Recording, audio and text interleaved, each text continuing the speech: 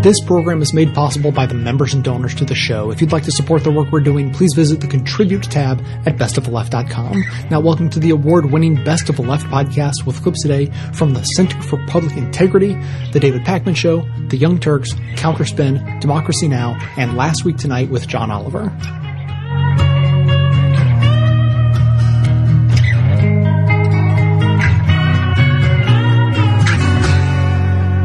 In 2008, when an Australian food manufacturer wanted the U.S. federal government's stamp of approval on the company's new ingredients, regulators said no. But go inside many American supermarkets, and you'll find products containing them on the shelves. So how do new ingredients get from the lab to your dinner table? When companies create new food additives to improve their product's texture, taste, appearance, or to extend their shelf life, they have two choices. The food additive highway is a gridlocked route marked by government potholes. Traffic here is policed by the U.S. Food and Drug Administration, the federal agency that regulates 80% of the nation's food supply. Companies traveling this path must submit their food additives to extensive review. Then the FDA may issue its formal approval. This journey can take years, even decades to complete. So it's no surprise that companies often take an alternative route. This road is paved by a legal loophole that hinges on what counts as a food additive. Changes to the law in the 50s created this two-lane system where anything generally recognized as safe or GRAS travels down a much smoother road to market. These GRAS ingredients are not considered food additives and effectively get a pass to the fast lane.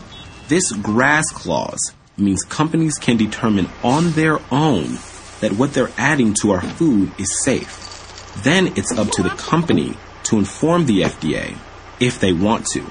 That's right. Companies have no legal obligation to tell the FDA what they're putting in our food. But if they do decide to pull in for inspection, they could get the FDA okay, which makes them more attractive to potential distributors. But what if the FDA doesn't like what it sees? Take lupin. It's a legume from the same family as peanuts. It's often used in Mediterranean cooking. It can also be ground into flour and used in gluten-free food. In 2008, when George Weston Foods told the FDA that they'd certified the use of lupin-based flour, protein, and fiber in food as safe, regulators at the FDA disagreed. It found that people with peanut allergies could suffer life-threatening reactions to lupin ingredients. FDA officials said ingredient labels listing lupin wouldn't be enough to protect consumers. The regulators refused to agree that the ingredients were generally recognized as safe. So George Weston Foods withdrew the notification, but other companies skipped the FDA checkpoint altogether. The Center for Public Integrity found products containing lupin on supermarket shelves. None included warnings for people who suffer from peanut allergies. Companies have added at least 1,000 ingredients to the food that we eat without ever telling the FDA.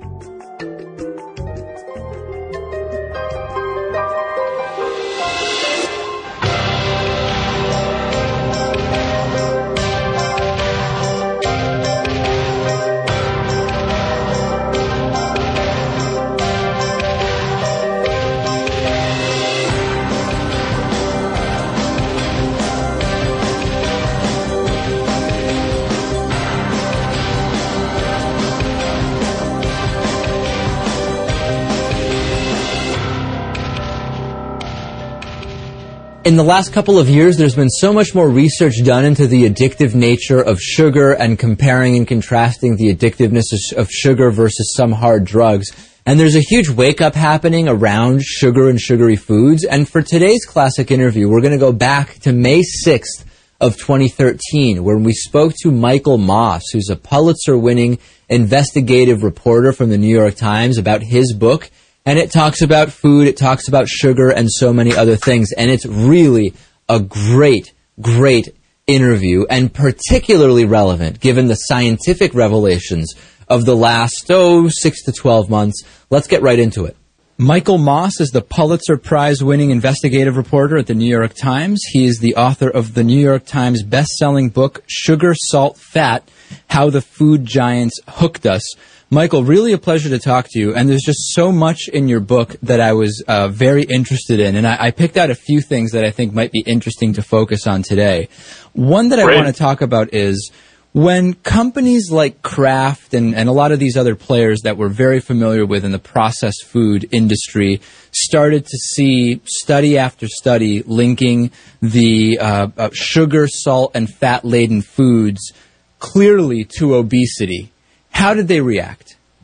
Well, within these largest companies, there are actually, and this surprised me, cabals of insiders who became increasingly alarmed, not just from like a social policy standpoint, but also just from fear of losing the public trust.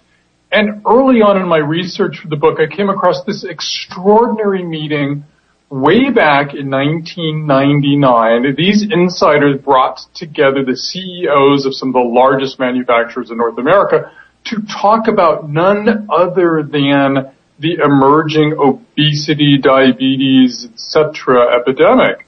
And they stood up before these CEOs and made this incredible pitch. A senior official from Kraft gets up and armed with 114 slides, lays at their feet responsibility for the obesity crisis and even links their foods with several cancers and pleads with them to do the right thing by consumers. And what was the reaction to that pleading?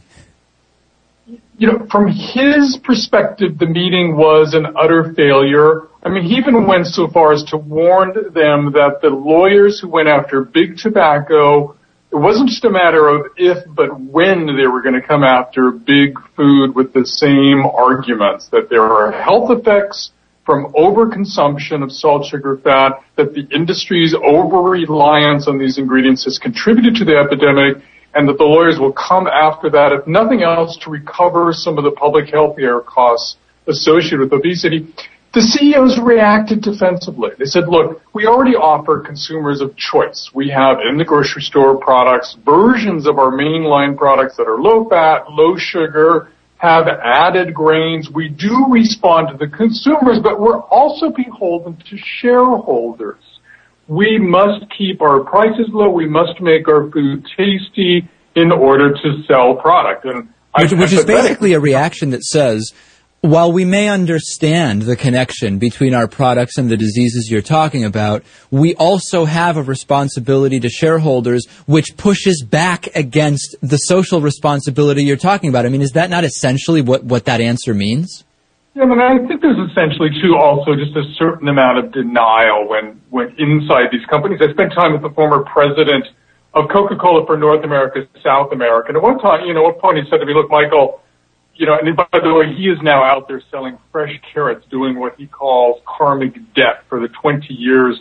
He was one of Coke's fiercest warriors. And he said to me, look, Michael, when you're inside the company in your day-to-day battle with competitors, in their case Pepsi, you're just not sort of seeing the big picture, not wanting to see the big picture. So it's not as if these companies and their employees are evil empires intentionally setting out to get us overweight or otherwise ill. There are companies doing what companies do, which is make as much money as possible by selling as much product as possible. Talk a little bit about the bliss point. In the book, Salt, Sugar, Fat, you talk about the bliss point, and I think that that's a concept that would be interesting to our audience. I was really stunned at the amount of science, they call it engineering, that goes into creating new foods. Bliss point is the term that the industry came up with to describe the perfect formula of sweetness in foods that would send us over the moon, guarantee high sales for them. A legend in the industry named Howard Moskowitz, trained in high math, experimental psychology at Harvard, walked me through his recent creation of a new soda flavor for Dr. Pepper.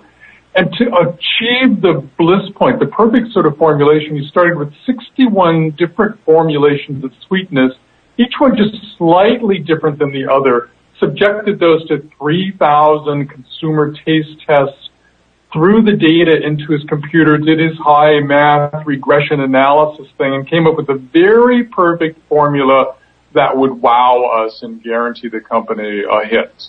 And I'm sorry, go ahead, yeah.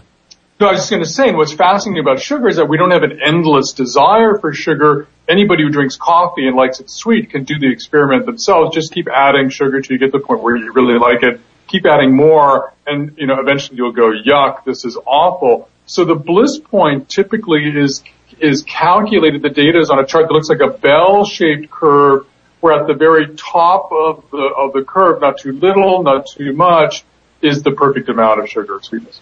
So before we talk a little about the implications of that kind of food engineering, the other fascinating thing in the book, of many, is your salt story, right? This story about, well, when you look at the back of a can of soup or whatever it is, I'm always shocked by the amount of sodium that it has. And I say, why couldn't they just make the same product, but just put less salt in it? It'll be healthier, and will people really miss it if it's salty and not incredibly salty? But you actually know about why that doesn't work.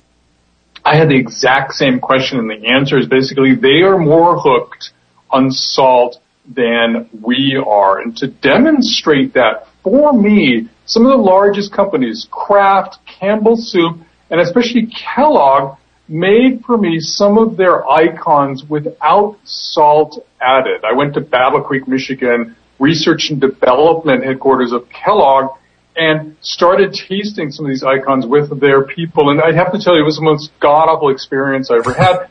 We started with the Cheez-Its crackers, which normally I could eat all day long. These we couldn't even swallow. They stuck to the roof of our mouth. Without salt, they lacked texture, solubility.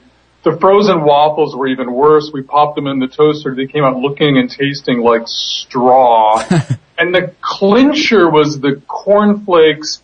Put it in, we put in the bowl with some milk and tasted. Before I could say anything, the chief spokeswoman for the company got this look of a horror on her face, and she swallowed and blurted out the word metal, M-E-T-A-L.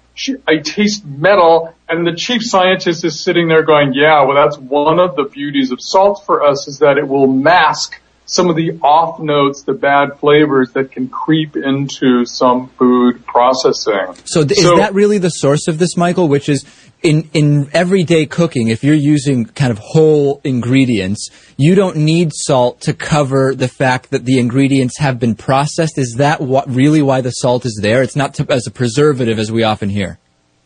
Right. Well, in fact, being a preservative is the other thing that it's incredibly useful to, too. Is that when you cook for yourself, it doesn't have to sit in your refrigerator for 2 months at a time. I talked to a meat maker who actually has really low sodium salt in their products. I said, why? And they go, well, actually, because we make our meat for the deli counter, not the grocery store aisle. So it has a 7-day lifespan. So yeah, preservative. The other incredible, brilliant thing about salt to the industry, it's really low cost. 10 cents a pound. They can use it to avoid using more costly ingredients like fresh herbs and spices. Last thing, and we don't have too much time here, which I'm curious to get your take on, is has the consumption of these processed foods, which have so much salt and these finely tuned bliss points of sugar, has this kind of changed the standard of people's palates and how normal food is judged, such that it's completely skewing our perception of what food is? Oh, absolutely. And scientists, even within the food industry, are alarmed at the way, for example, sweetness has migrated through the grocery store, out of the dessert aisle, through the rest of the store, and is teaching kids to expect sweetness in almost everything. Bread is now sweet.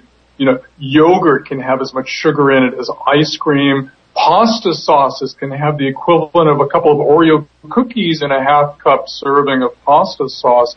And that sort of, especially with sugar, but also fat and salt, sort of the extent to which the processed food industry has helped shape our desire for and our expectation for large amounts of these three ingredients is part of the issue that the public health system is now struggling with. Well, the book, once again, is Sugar, Salt, Fat, How the Food Giants Hooked Us. We've been speaking with the book's author, Michael Moss. Really great to have you on. Fascinating. I encourage our audience to check out the book.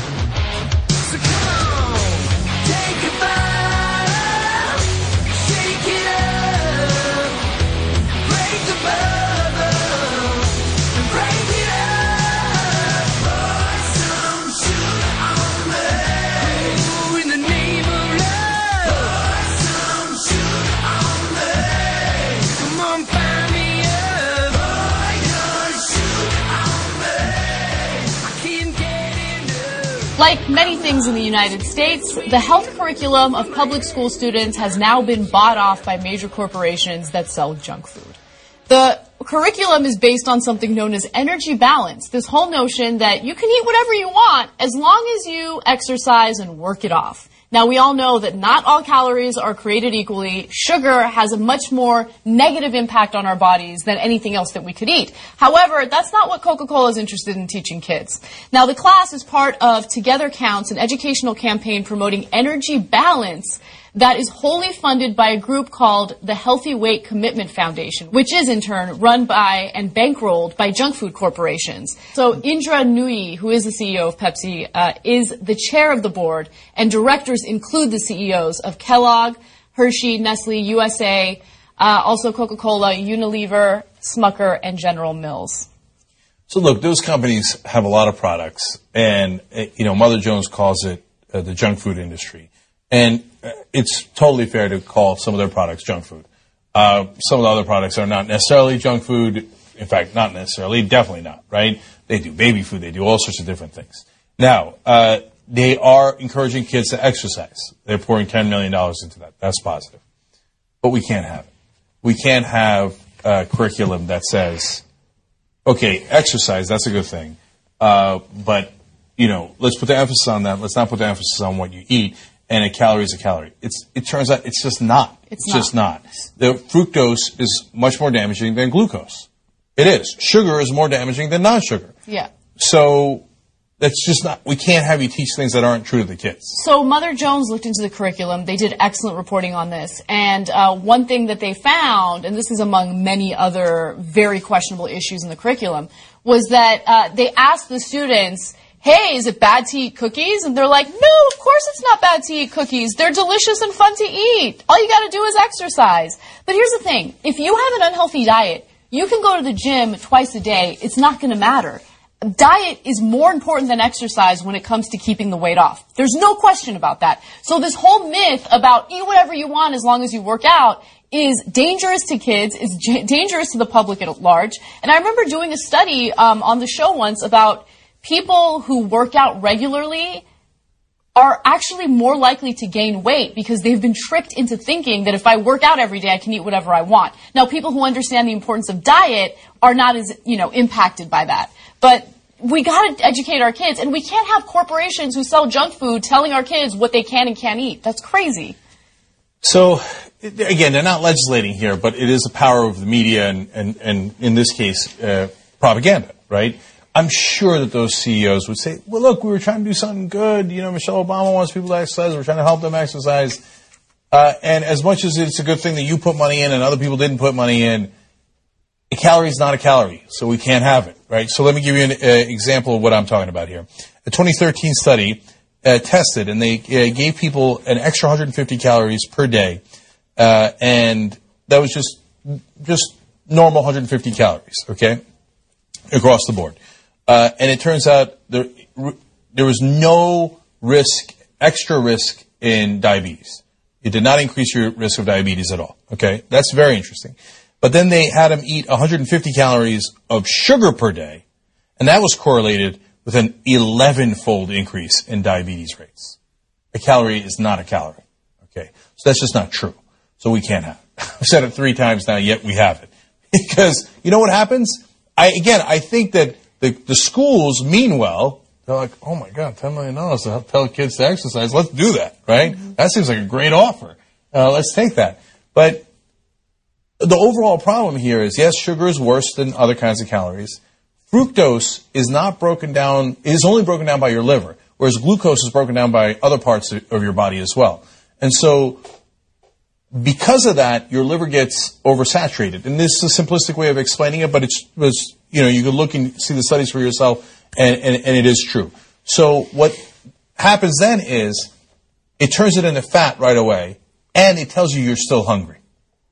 So high fructose corn syrup is killing us. That's what's, in some cases, quite literally, right? But that's causing, it's not the only factor. Nobody's ever that simplistic. I hope not. Okay. But it is a huge factor in the obesity rates in America and to the increased diabetes, etc. We got to get the high fructose corn syrup. By the way, you know why we have high fructose corn syrup in Coke when we didn't used to? And that's why a lot of people are now doing Mexican Coke, because it has sugar and not high fructose corn syrup. Yeah, but doesn't sugar break down just as poorly as fructose? No, fructose breaks down worse than glucose. Right. Right? So when you do high fructose corn syrup, it's worse than just regular sugar. Sugar is worse than the other calories, and fructose is worse than glucose. So it's also in all of the processed foods. It's in all the junk food. It's in all the chips and the cookies that I love. I love them, but they pack them full of high fructose corn syrup, and then we're all blowing up as a country. Why do they pack them with that? Because it's cheap. Why is it cheap? Because of corn subsidies. Oh, here we go again. The corruption in politics has literally blown up the country. In this case, our waistlines.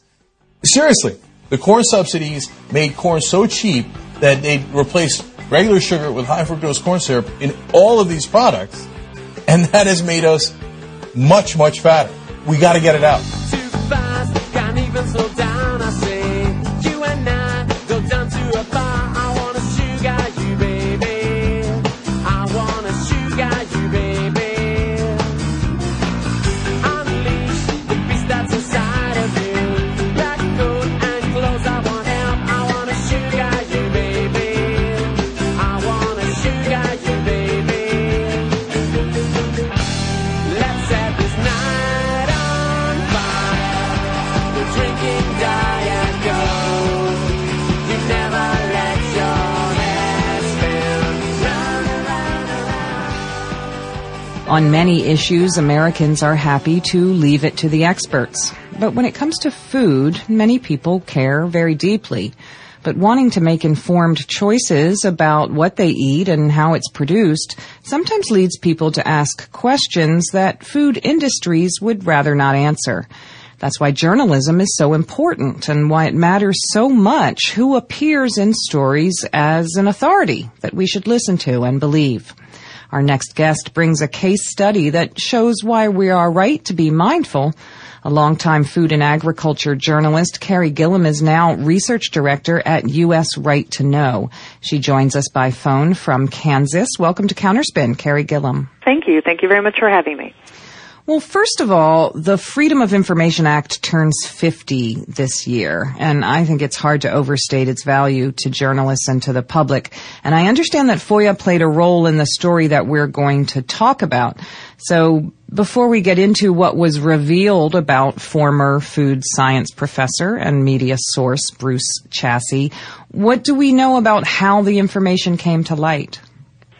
Yeah, what we did at U.S. Right to Know was do Freedom of Information Act requests, actually at several different universities, and it's been a bit of a struggle to actually get those returned, but we have thousands of them, and we've been going through them to find out just exactly how closely are certain academics at publicly funded universities, how are they really working and aligning themselves, if they are, with private corporations that are trying to push certain political agendas and lobby for public policy matters. We wanted to see really what that relationship is, where is the money flowing, what are the connections, because we're getting the information that things weren't being revealed to the public that we thought were pretty important. Well, when we talk about conflicts of interest between, for example, an academic and a industry with a particular set of ideas and policies that they want to promote and other ideas that they want to discourage, sometimes we're talking about maybe expensive dinners or perhaps travel that was covered to go to a conference. And these are things that even if they might seem to point to a kind of unseemly culture, they don't really, for many people, constitute a smoking gun. They don't seem like evidence of a quid pro quo. But when we talk about Bruce Chasse, who was a food science professor at the University of Illinois and at NIH for many years, that situation, which you've written about just recently, it seems much more stark than that. Well, yeah, now I would agree with that. I have to admit that my jaw was dropped and hanging open most of the time I was reading these emails. It seems unbelievable to me that this is okay, that what we found doesn't seem to violate specific policies or ethics rules at the university. But it doesn't. But what the emails do show is that this particular professor, and he's one of, many, but he's a very good example. This particular professor has a long track record, highly esteemed, and he and Monsanto Company in particular became very close and collaborated on a regular basis about a range of things, presentations that Chassis would make supporting genetically modified crop technology that Monsanto, relies on, that Monsanto makes its $15 billion a year in revenues on. As you probably know, GMOs are pretty controversial right now. GMO labeling is at the forefront in Washington, D.C. for new legislation. Mandatory labeling is set to take effect in Vermont in July. The food industry is fighting that desperately. Monsanto has spent millions of dollars lobbying against state mandatory labeling measures across the country. So to have an academic who appears to be independent coming out and writing reports and making presentations and speeches and saying that consumers are wrong and GMOs are safe and we need them to feed the world and it's very sustainable and there's no safety issue and the pesticides that go with them are not a problem. To have an independent academic standing up and saying all this is a wonderful thing for Monsanto. But what you see through these emails is that it was all very coordinated and very crafted by Monsanto and Monsanto PR operatives. Public relations firms are helping Chassis edit videos that he can put out. They're giving him slides for presentations. They're helping him set up a website where he can write negative critical articles about people who are raising concerns about GMOs. And there's a lot of money flowing back and forth, or actually one way, a lot of money flowing into accounts at the university for Chassis to use. Yeah, and I would direct people to the website, to usrtk.org, to see examples from the emails that we're talking about. But we're talking about real direct stuff. You mentioned that presentation. Chassis is going to make a presentation in China, and there are emails that show him, basically submitting what he's going to say to Monsanto and them making changes to it, and him saying, all right, Monsanto will shape what I'm going to say about this set of issues. And then also on the other side, there's the money. There are the emails that connect it to a financial relationship between, in this case, the University of Illinois and, in this case, Monsanto. Right, yeah. There are accounts set up where unrestricted funds, grants, donations, gifts can be sent from Monsanto, and Chassis can then access those funds and use them in different ways and for different projects. And there's no real problem with that, I guess, from the university. Now, Chassis, on his behalf, he says, hey, I believe GMOs are safe. I'm a fan of GMOs, and so I'm not doing anything unethical. I'm not being bought. I'm not selling my integrity. But what you see in the emails is something that goes much deeper. I think he's not going to Monsanto and saying, hey, I'm going to make a presentation. I want to check the science on this and make sure I'm accurate. This is an active back and forth. How do we promote this? They talk about how to spin some information that's come out of the U.S. Geological Survey. Chassis offering how Monsanto might spin that because it doesn't on its face necessarily look too good. He's helping them figure out how to lobby the EPA to try to roll back regulations on biotech crops. He's asking for help getting first-class plane fare to go to India because he sure doesn't want to fly coach. I mean, there's a lot that we weren't able to put into our article, but it certainly shows a very hand-in-glove situation where this independent academic is very much promoting public policy issues for a private corporation. Hiding the strings is important, and I think that's kind of where journalists come in, because there's a quote that you have from Monsanto's Chief of Global Scientific Affairs, Eric Sachs, in which he says, the key will be keeping Monsanto in the background so as not to harm the credibility of the information. In other words, they're explicit about the fact that they want these views to get out into the media and to public opinion, but to not seem to be tied to Monsanto, Exactly. So again, that's where journalism comes in, and unfortunately you find that journalists quoting Bruce Chassis, in this case, don't often do a great job of illuminating those connections.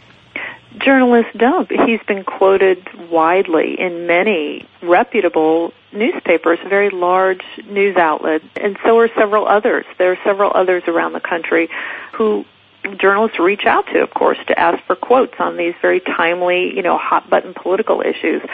And I don't think it occurs to journalists, I've been a journalist 25 years, it doesn't often occur to you if you're calling up to say, hey, talk to me about weed resistance and what's going on, with glyphosate, or let's talk about the safety of GMOs. It doesn't often occur to you to say, hey, by the way, have you been emailing, with Monsanto for the last 2 years and getting tens of thousands of dollars in unrestricted grants from them as I ask you your opinion on this subject? It's not something you typically do as a journalist.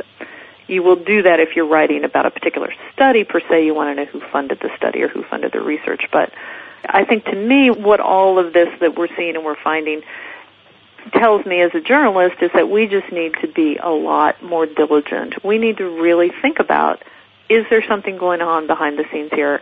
And even if we don't know, or even if we don't think they're going to tell us, we need to ask the question and get them on the record. Yes, there is a connection. No, because Kevin Folta, we had Kevin Folta emails from him at the University of Florida. He specifically said he had no relationship with Monsanto, wasn't taking money from Monsanto. And in fact, he got a $25,000 unrestricted grant and told Monsanto he was willing to write whatever they wanted him to write. But he sure wasn't telling the public that. Exactly. It really is kind of about the right to know. I mean, just as people want labels on GMO foods because different people feel differently about eating them, we need, if you will, labels on our experts, not so that we can denounce them, but just so that we can know. Exactly. There may be some people who think that Bruce Chasse is that much more of an authority because he is so close with Monsanto. Maybe they would respect his opinion more. Granted, there are a lot of people on the other side who probably wouldn't trust the information. But without knowing those connections, without the disclosure and the transparency, and again, this is a man who was working for a public university, a taxpayer-funded university. We're all paying for that university. We're paying for these professors.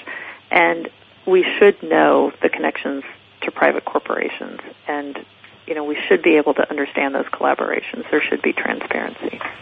We've been speaking with Carey Gillam of U.S. Right to Know. You can find them and their work online at usrtk.org. Carey Gillam, thank you so much for joining us this week on Counterspin. Thank you for having me. Lord, there goes Johnny Appleseed. He might pass by in the hour of need. There's a lot of souls drinking from the well, locked in a factory.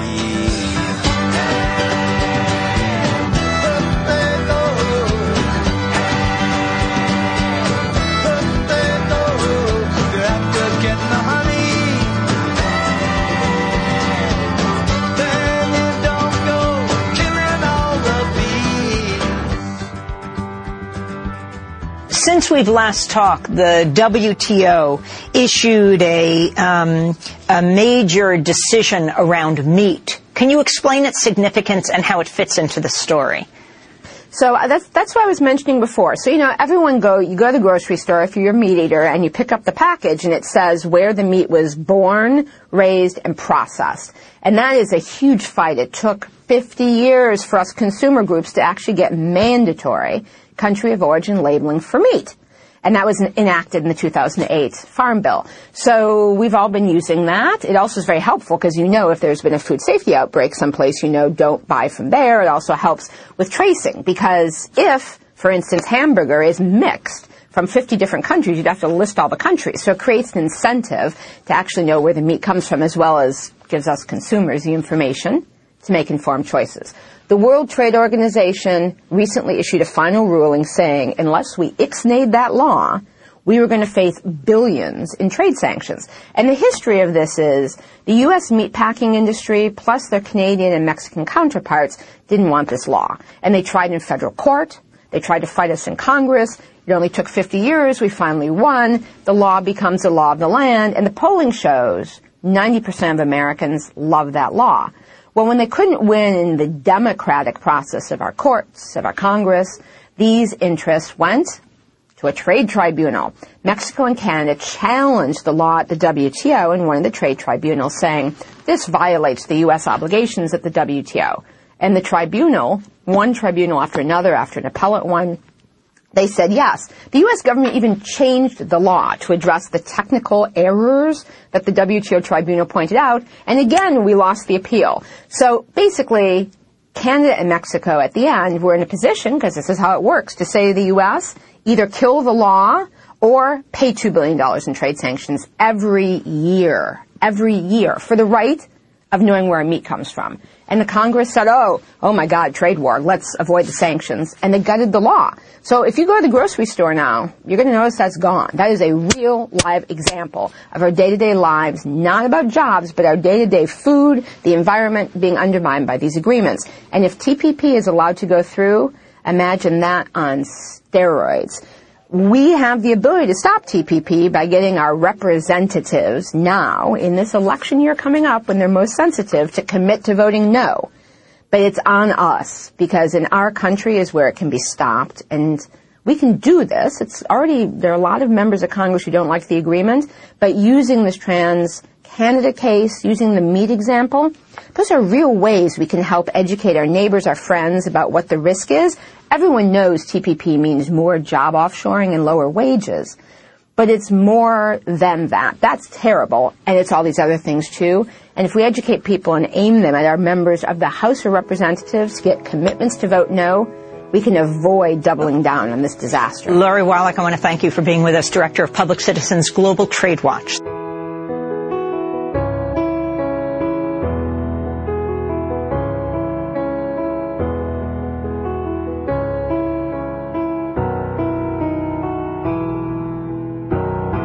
My goal with this show is to inform, inspire, and activate listeners to push for positive change. With the support of listeners, I've been able to expand what we do here and make the show better over time. And the only way to continue doing that, to grow and improve, is with your support. I don't need a giant pile of money to run this show. I just need a steady, dependable stream of $5 and $10 monthly donations from people like you. For signing up, you'll also get access to special bonus content, including some behind-the-scenes stuff and more of my commentaries. If you believe in the mission of this show as much as I do, please help it continue to grow and improve by becoming a member today. Details are on the membership page at bestoftheleft.com. Thanks so much for your support.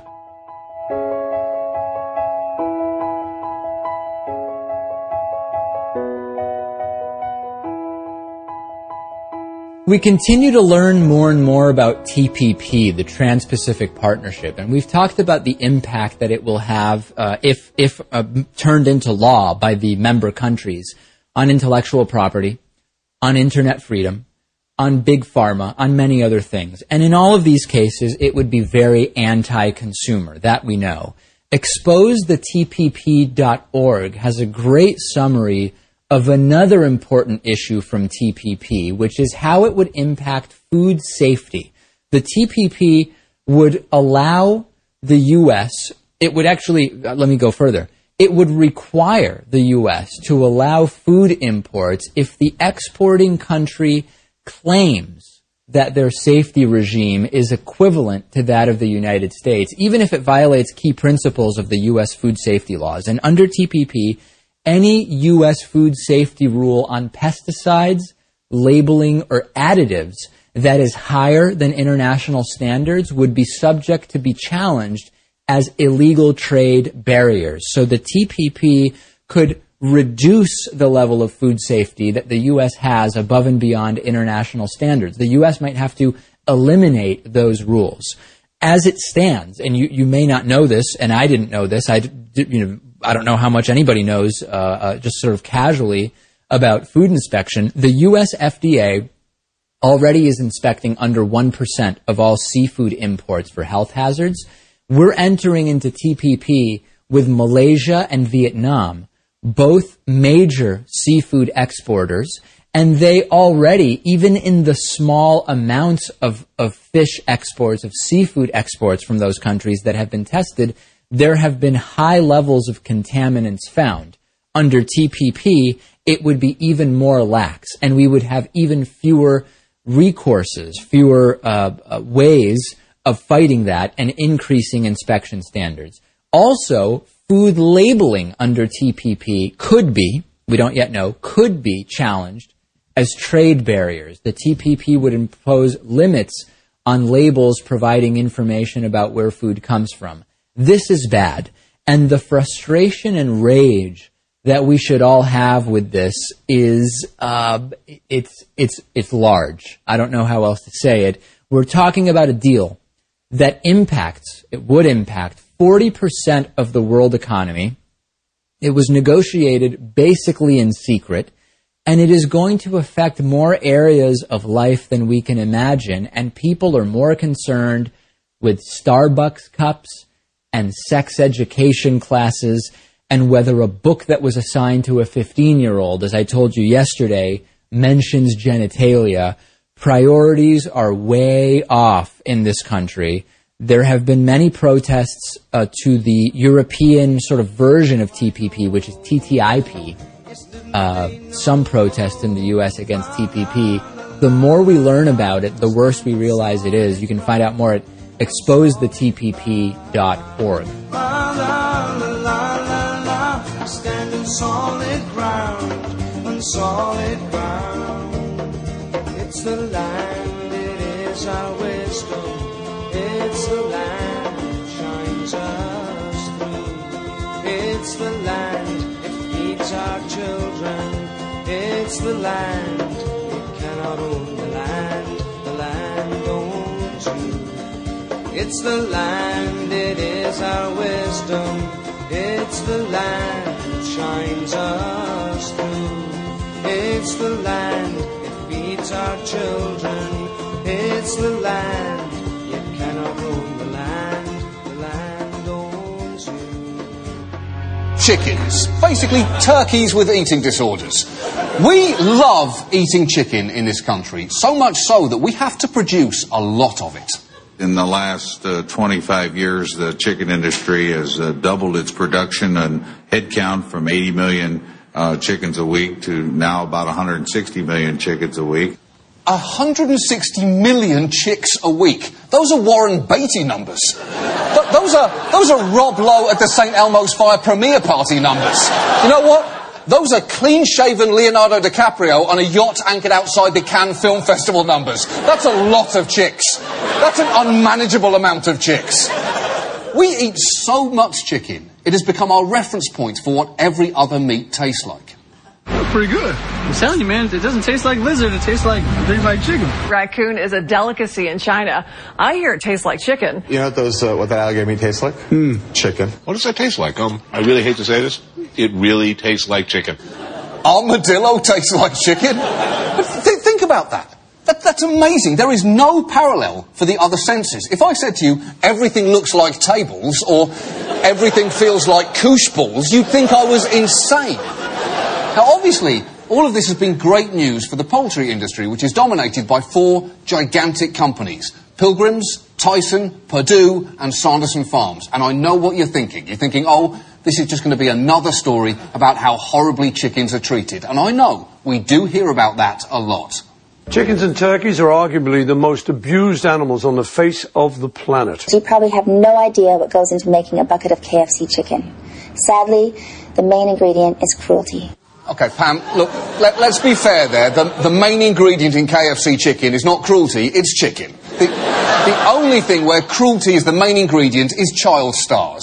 It goes cruelty, glitter, child, and then statistically, chicken. And yes, chickens no doubt can be treated terribly, but that is not what this story is about. This is about chicken farmers. And unfortunately, this is going to be a lot less pleasant than what you are looking at right there. Poultry companies would have you believe chicken farmers have it made, smiling in their promotional videos, always, no matter the company, over the top of jangly guitar music. It's a good feeling to have a flock of birds that are beautiful, healthy. You know you've done a good job. The best product that you could produce has just left your farm. If someone called me up tomorrow and said, would you be a poultry farmer all over again, I would say yes. Sometimes I don't understand him as well as I do the chickens. Yeah, of course you don't.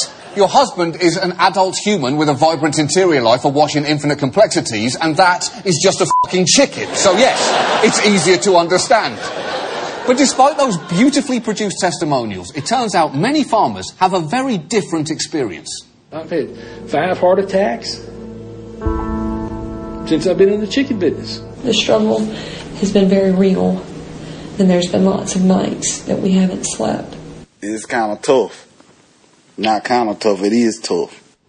And it has been tough for a long time. Multiple studies have shown that many growers whose sole source of income was chicken farming live below or near the poverty line, which sounds insane. How can the people who make the meat we eat the most barely be making a living? We eat chicken when it's been popcorned, when it's been fingered, and when it's in Disney's mouse-shaped nuggets, which, incidentally, is a little legally suspicious. Listen, there might be mouse in these, but we technically told you, so you cannot sue. This is all thanks to a system called contract farming. Contract farming is basically chicken daycare. Companies bring baby chicks to an independent farm, drop them off, and pick them up little more than a month later when they're fully grown. I'm assuming that's how daycare works. 97% of chickens are raised this way. And when the chicken companies describe it, again, over jangly fucking guitars, they make the system sound great for farmers. Tyson Foods actually owns the feed and the feed bins, and we actually own the chickens in the house. However, the properties, the equipment, the labor, everything around the business on the farm is actually owned by the farmer. You've got to hand it to them. Jangly guitars simply make anything sound more plausible. Here, I'll show you. Give me some music. Mickey Mouse nuggets take the finest chicken, no mouse, and cover it with breadcrumbs, no mouse. Our nuggets are the epitome of mouseless chicken, one mouse. See, it works. But think about what that guy actually just said. You own the property and the equipment, we own the chickens. That essentially means you own everything that costs money, and we own everything that makes money. Because typically farmers go into a great deal of debt just to build chicken houses and go into the business. And the moment you sign that contract, the chicken companies have a lot of leverage over you. So all those horrible conditions that chickens are kept in, farmers might not care for those either. Bound by contract, Craig is not even allowed to give them sunshine or fresh air. If you get that natural sunlight, the birds are more active. They don't want that. They want him sitting down, getting up, taking a drink, a bite to eat, and sitting back down. He gets fat then. Well, I absolutely would do away with solid walls. I would give them back sunlight. Letting sunshine and fresh air in is, number one, the birds love it. And number two, it's better for me. Yeah, but of course chicken companies won't let you do that. They know that chickens are like reality stars. The happier they are, the less money they're worth.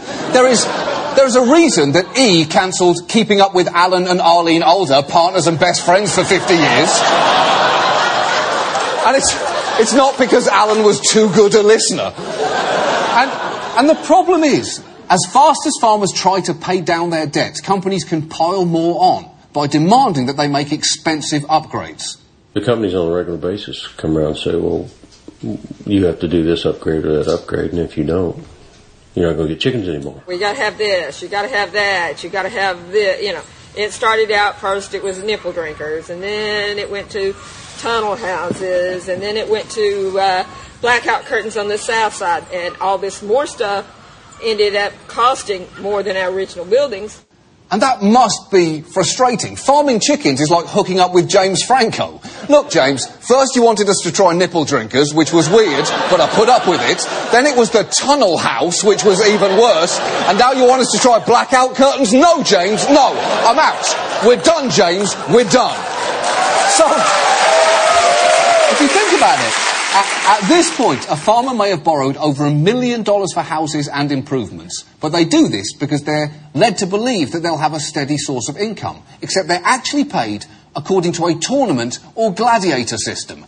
And unfortunately, again, it is significantly less adorable than what you are looking at right here. Because watch one business journalist explain it. The company takes, could be as many as 100 farmers in an area, and then it ranks them against one another. Those in the top half will get a bonus payment, extra money. Those in the bottom half will get a deduction. They'll get financially punished. And what that means is that you are competing against your neighbours. If they produce fatter chickens with less feed, your pay gets cut. And not by a little. You can be paid nearly half as much as other growers per pound, for reasons not entirely within your control. It's like an agricultural Glengarry Glen Ross, or Hen Gary Henross, if you will. ABC. A always, B, B, C, clucking. Do it. And look, I do not apologise for that joke. I stand by it. I stand by that. No. So you had your chance. You didn't get on board. And look, losing a tournament and being labelled a bad grower can not just cost farmers their home, it can cost them a lot more. This past Monday morning in North Carolina, one of these bad growers went out, drove down a country road. He was terminated from his contract, about to lose his home, took a gun and ended his life. That's what we're talking about here today. This is personal. It gets real for poultry growers. At this point, you may be angry at the chicken industry, but careful. You need to leave a little room, because you're about to get even angrier. A chicken industry spokesman was actually asked about why so many farmers live below the poverty line, and this was his response. Which poverty line are you referring to? Is that a national poverty line? Is that a state poverty line? Poverty line in Mississippi and Alabama is different than it is in New York City. What the f*** are you talking about? It doesn't matter. The poverty line is like the age of consent. If you find yourself passing exactly where it is, you've probably already done something very, very wrong. And the thing is, chicken farmers can't even complain, because one of the reasons that you've not heard about this story is that to hear farmers tell it, companies take a hard line with complainers.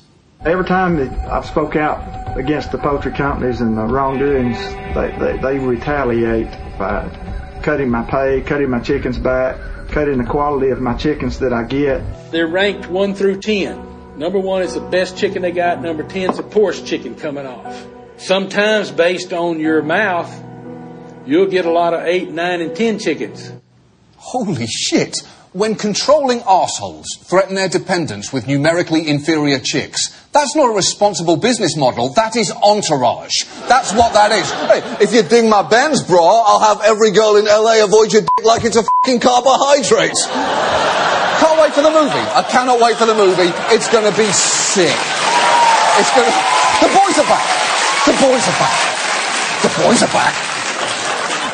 And remember, if you're given inferior chicks, you are going to suffer in the tournament and potentially lose your farm. Now, the chicken companies claim that they don't do that, although I will note that in researching this story, we've spoken to a lot of farmers who believe it to be real and are terrified of it happening to them. A few years ago, the Obama administration tried to address many of these problems with new regulations. They held town hall meetings, and there was something of a common theme. Let me say that numerous growers are not attending these workshops because of being afraid of retaliation on them by their integrator. In the last 48 hours, we've had growers who've been threatened not to attend this meeting and not to speak out. I represent or help represent 650 chicken growers in the state of Alabama. And I'll be out of all the 650 of them, there's 2 that was not afraid to come up here. I'm not saying I'm brave. I'm saying I'm a proud American. I'm a veteran. And I need the right to be able to talk to y'all today. That is an impressive man. Now, if you worked for the chicken industry, you would have to be an idiot to stand up in that room and try to defend your behaviour. Ladies and gentlemen, I present to you an idiot. 5 years ago, knowing what you know, or at least I think you must have known, why would you get into a business that you feel, at least from your comments, that's not a very good business? Wait. Why did you let us f*** you over is not a defence against f***ing people over. It just isn't.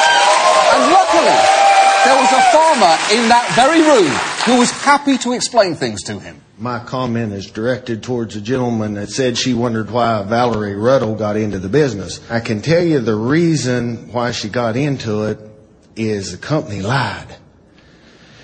When you put numbers down on a piece of paper to get the bankers to loan you the money, and then it don't follow through, how do you make bank payments? We've heard a lot of information here today, and I really didn't want to get up here and speak. But we really need these rules, and we need them quick. We need rules, and we need them quick. You know this guy is serious. because he's talking like someone who just caught his roommate masturbating in the living room. House meeting! House meeting! I know it's just the two of us, but Greg, this needs to stop. House meeting now! Strike 4, Greg! Strike 4 on you, Greg! Now, the good news is protective rules for poultry farmers did actually get written. The bad news is they are not currently being enforced, because every year since the rules were written, a rider has been inserted into the Agricultural Appropriations Bill that explicitly forbids the USDA from enforcing them. And in recent years, this effort has been championed by Representative Steve Womack. So why does he do this? Who knows? Maybe it's because his home district is the site of Tyson's World Headquarters, or the fact that he's received tens of thousands of dollars in campaign contributions from chicken companies, or maybe he is just sexually attracted to chickens and is jealous that farmers get to spend so much time with them. I don't know. I'm speculating here. The point is, he has fought efforts to protect farmers. Just last year, Representative Marcy Kaptur attempted to pass an amendment simply giving farmers protection to speak out without retaliation. That was it. And she made a convincing case. The Department of Agriculture wants to enforce these regulations so that farmers have standing and that they don't have their livelihoods taken away from them simply because they're allowed to speak about their conditions. What is wrong with that? What is wrong with that? And what is wrong with that is that the companies in this situation have too much power. Those doing the work in these houses don't have enough power. We need to give them equal standing in the courts and in their ability to come and see us and exercise their rights of free speech. Please support this amendment. Wow. Wow. Wow. That is the kind of speech that normally has soaring music behind it and precedes a come-from-behind victory at the end of a movie. But in real life, this is what happened immediately afterwards. Please support this amendment. Question is on the Kaptur amendment. All in favor say aye. Aye. All opposed will say no. No. The noes seem to have it. That is the most depressing ending since the Sex and the City movie. Oh, big, Carrie, big. You're better than that, Carrie. If anything, you should have ended up with Aidan. Yes. Yes. Yes, Aidan was boring, Carrie, but guess what? So are you. So are you, Carrie. And look, I know this story has been depressing, and you might be wondering what you can do. I mean, you could stop eating chicken, but you're not going to do that because chicken is delicious. I'm getting hungry just thinking about it now. Here. Delicious. It tastes like armadillo. You could say, well, I'll vote against Congressman Steve Womack, but you won't, because you don't live there, and also, for the last 2 elections, he has had no major opponent. The only small satisfaction I can give you is letting Sean Connery voice your feelings about Womack. Womack? Why am I not surprised, you piece of shit? That helps a bit. It helps a little bit. It gives you a momentary visceral satisfaction, but it doesn't really change anything. But the truth is, there is actually a glimmer of hope. That same committee is set to meet again next month, and Marcy Kaptur might again try to pass a provision protecting farmers from retaliation. And if she does, then let me use the chicken company's weapon against them. I'm talking, of course, about jangly guitar music to convince you that everything I'm about to say is true. Because, listen to this, there are 51 voting members on the committee. These are their names and their states. If your representative's name is up there and they vote against Marcy Kaptur's amendment, it is because they, and I cannot stress this enough, are chicken fuckers. They chickens. That's what they do. Every day, every which way. And unless they want that chicken fucker label to follow them for the rest of their lives, they might want to think extra carefully about which way they are going to vote. Because chicken fucker accusations do not come off a Wikipedia page easily. Or if they do, they tend to go right back up. Because chicken companies may be able to retaliate against farmers for speaking out, but they cannot prevent us, as one, from screaming chicken fucker at the top of our lungs if any of these people votes against the farmers in this tiny, tiny amendment. All potential chicken fuckers here. Don't be one of them, that's all we're saying. That's our show. We are off next week, but we'll be back the week after that. Good night!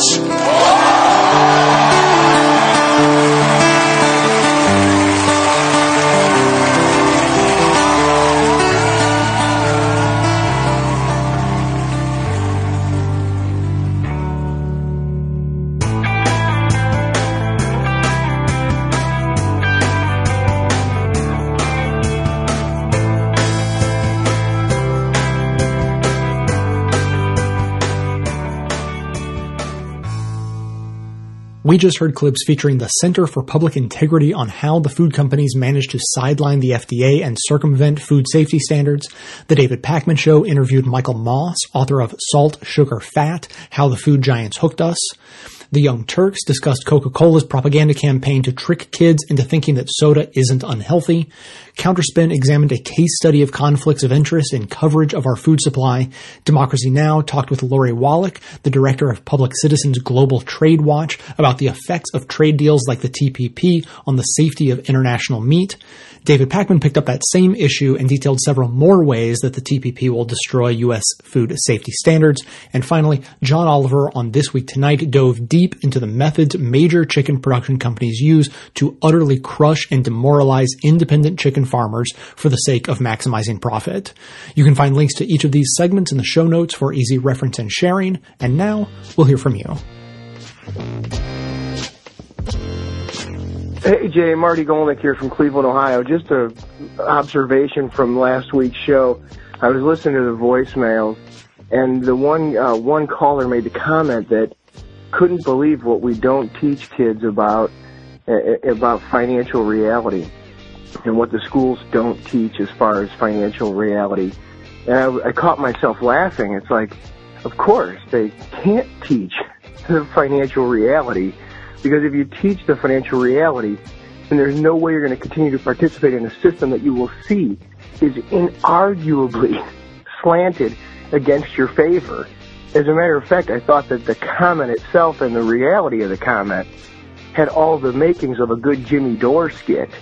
That, of course, they can't teach these things, because if they taught them, you wouldn't sign a 30-year loan to go to school and better yourself. Just an observation. Thanks.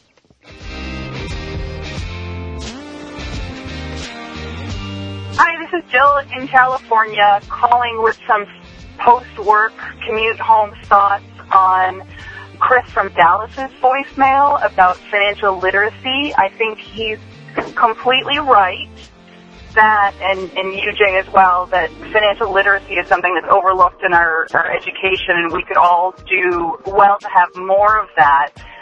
To the extent that Chris seemed to be talking about the subset of people who could afford to be at the table when dividends are handed out, I think he's right that those dividends are not handed out based on color, and maybe the dividend distribution is, in fact, not subject to racism there. But I think the fact that there's a whole lot of the population who is not sitting at the table because they don't have access to money that they can put aside into the stock market or real estate or even their 401k, even in the short term, let alone the long-term sort of buy and hold strategy it sounded like Chris was talking about, for a variety of reasons. One is that his own cohort is coming out of school with tens or hundreds of thousands of dollars of debt. Other systems that are in place do have racial components to them that keep more and more people away from that table. And then there's the dividend itself for the people who are sitting at the table and can't have those dividends given to them. I think we need to think about the racism and other systems that are inherent in developing those dividends, what corporations do to their workers, what kinds of costs they externalize, and other things that go into creating that dividend, and how those are all affecting it. So I apologize, it was a little rambling, as I said at the end of the day, and I'm very tired, but I appreciate the opportunity to get my thoughts on that, and I actually would love to hear Chris respond to that as well. So I may have been misunderstanding what he was saying about whether that was applied to everybody or just this subset. But anyway, thank you, Jay. Terrific work as usual. Thanks.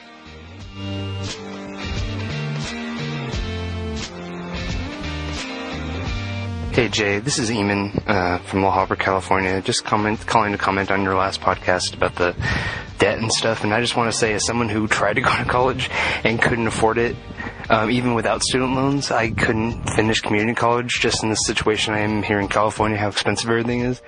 I had to stop and get a full-time job just to live.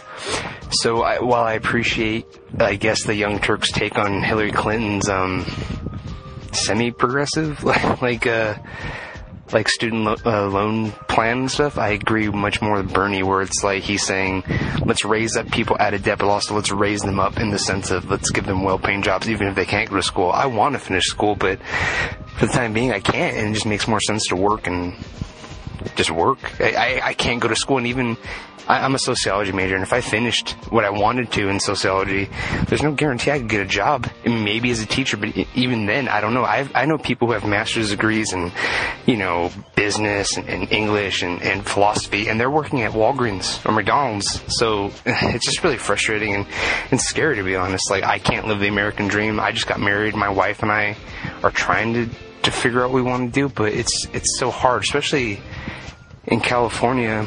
I live in Orange County, so especially here, it's just so expensive. But I feel everywhere is I have friends all over the country, and they're telling me the same thing. So, yeah, I really appreciate that episode, though. Thank you for bringing that to light. All right, stay cool and stay awesome. Bye.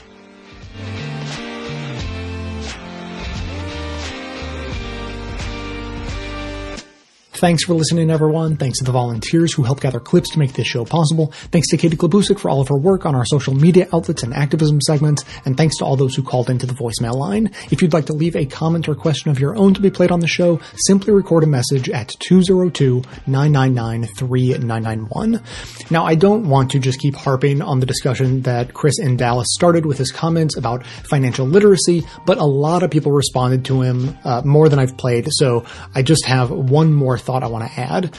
We heard from Heather in the previous episode, basically responding to Chris by saying, don't forget that not everyone has money to invest.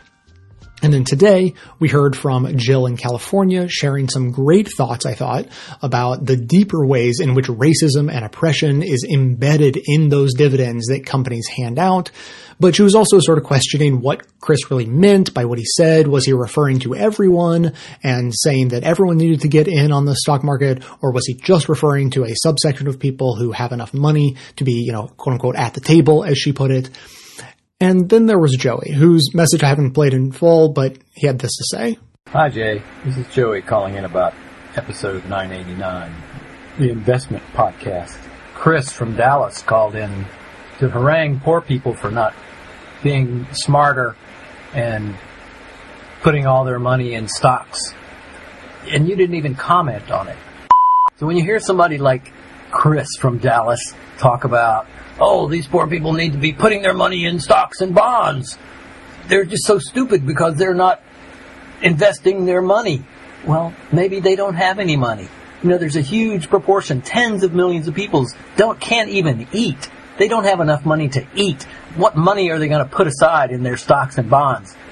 There's no savings there. I'm appalled that you didn't mention it, that you didn't say anything about this point at this point. Okay, so here I have to say something that is just an awkward, humble brag. There's no getting around it because it is relevant to where I'm going with this. Over the past year or so, one of the comments I've been getting most often is from people saying that they appreciate my ability to be reasonable, just sort of as a general demeanor. Like I stay calm, I can explain complicated stuff, I give people their due, etc. One person said recently that he admires my, quote, thoughtfulness and reason and reasonability, unquote. Well, I'll tell you the secret to being thoughtful and reasonable when dealing with other people and either having a discussion or analyzing what a person has said, and that is to address what a person has actually said, not what you think they meant by what they said. I mean, it was just the last episode that we finished up a conversation between Wade and Kate because Wade had asked what was wrong with income inequality, and Kate responded by admonishing Wade for supporting inequality. A clear case of responding to what, one person thought a person meant rather than what they actually said. Now, sure, yes, you have to look out for dog whistle code words and be wary if people have ulterior motives and so on and so on. But generally, if you're just having a conversation, you're going to have a much more productive time of it if you just address what a person has actually said, the exact words that came out of their mouth. With that in mind, let's listen again to what Chris had to say about financial literacy and who he was addressing. Hi, this is Chris from Dallas. All of the different examples of how property owners were losing wealth here and there, people that stayed in the stock market, people that had a solid understanding of the financial system and how to take advantage of it, recovered. We tell people, hey, corporations are evil, corporations are holding you down, you should have nothing to do with corporations. And people get scared of the stock market. You know, people my age, people in their 20s, don't invest. It drives me crazy to see it. But, you know, I've got people that I know that will look at the free money that they get from a 401k match and say, oh, no, I don't want to put it in there because I'm just going to lose it. Okay, obviously that was a shortened version, but those were all of the points where he referred to any specific group of people. Here's what I heard. Property owners, people who already have money in the stock market, people in their 20s, and people who have jobs that offer 401k match money. So using Jay's law of responding to what people actually say rather than what we think they might mean by what they said, my interpretation of that is that he was referring to people with money, people with property, and people with cash flows that would allow for investments and or high savings rates. About the only time in the whole message he even refers to poor people was to say that it's not only poor people or people of a certain race who need financial education. It's something that needs to be taught to everyone in school. So how in the world did we go from a message that hardly mentioned poor people to the types of responses we got? You know, Heather felt Chris's message personally. She wanted to share her own story of poverty. She brought up the very important point that we can't forget about poor people. They are very often ignored and excluded from the conversation entirely. So yes, it's very important to raise those voices up. My response to her was that I thought it would have been great if Chris had made a point to acknowledge that not everyone has access to the world of saving and investing. But I didn't think that his failure to mention people in poverty had any greater meaning to it than that he just simply wasn't referring to poor people. He was referring to property owners, people with existing investments, and people with jobs who offer retirement account matching funds. And then Jill, you know, like I said, she had some great comments to add, but, you know, then she was still unclear on what segments of society Chris had been referring to. Now, to be fair to her, she did admit that she was at the end of a long day of work and, you know, had just been commuting. So that might have clouded her understanding a bit, but she was just a little unclear on it. And then we come to Joey, who came out swinging, accusing Chris of haranguing poor people for being too stupid. And he was appalled at me for not calling Chris out on it the first time I played his message. Joey went on to say that Chris was an affluent Republican, and he and I both must have a case of affluenza, like the kid who drove drunk, killed a bunch of people, and got off in court because his lawyer said he was too rich to understand the consequences of his actions. I don't think I've ever seen a worse case of responding to what you think a person meant rather than what they actually said. Now, what I like to do is throw out the caveat that, hey, I can't read people's minds. I heard what they said. I'm going to respond to what they said, but I don't know what they really mean. That's my strategy. That is not the direction Joey went. And you know what the funny thing? You know who it was who said that they admired my, quote, thoughtfulness and reason and reasonability? That was Joey who said that. He wrote it in the email he sent to me with that voicemail attached to it. Go figure. Keep those comments coming in. The number again, 202-999-3991. That is going to be it for today. Thanks to everyone for listening. Thanks to those who support the show by becoming a member or making one-time donations, as that is absolutely how the program survives. Of course, everyone can support the show just by telling everyone you know about it and leaving glowing reviews in iTunes and Stitcher. Get even more from us by joining up with us on Facebook and Twitter. And for details on the show itself, including links to all of the sources and music used in this and every episode, all that information can always be found in the show notes on the blog.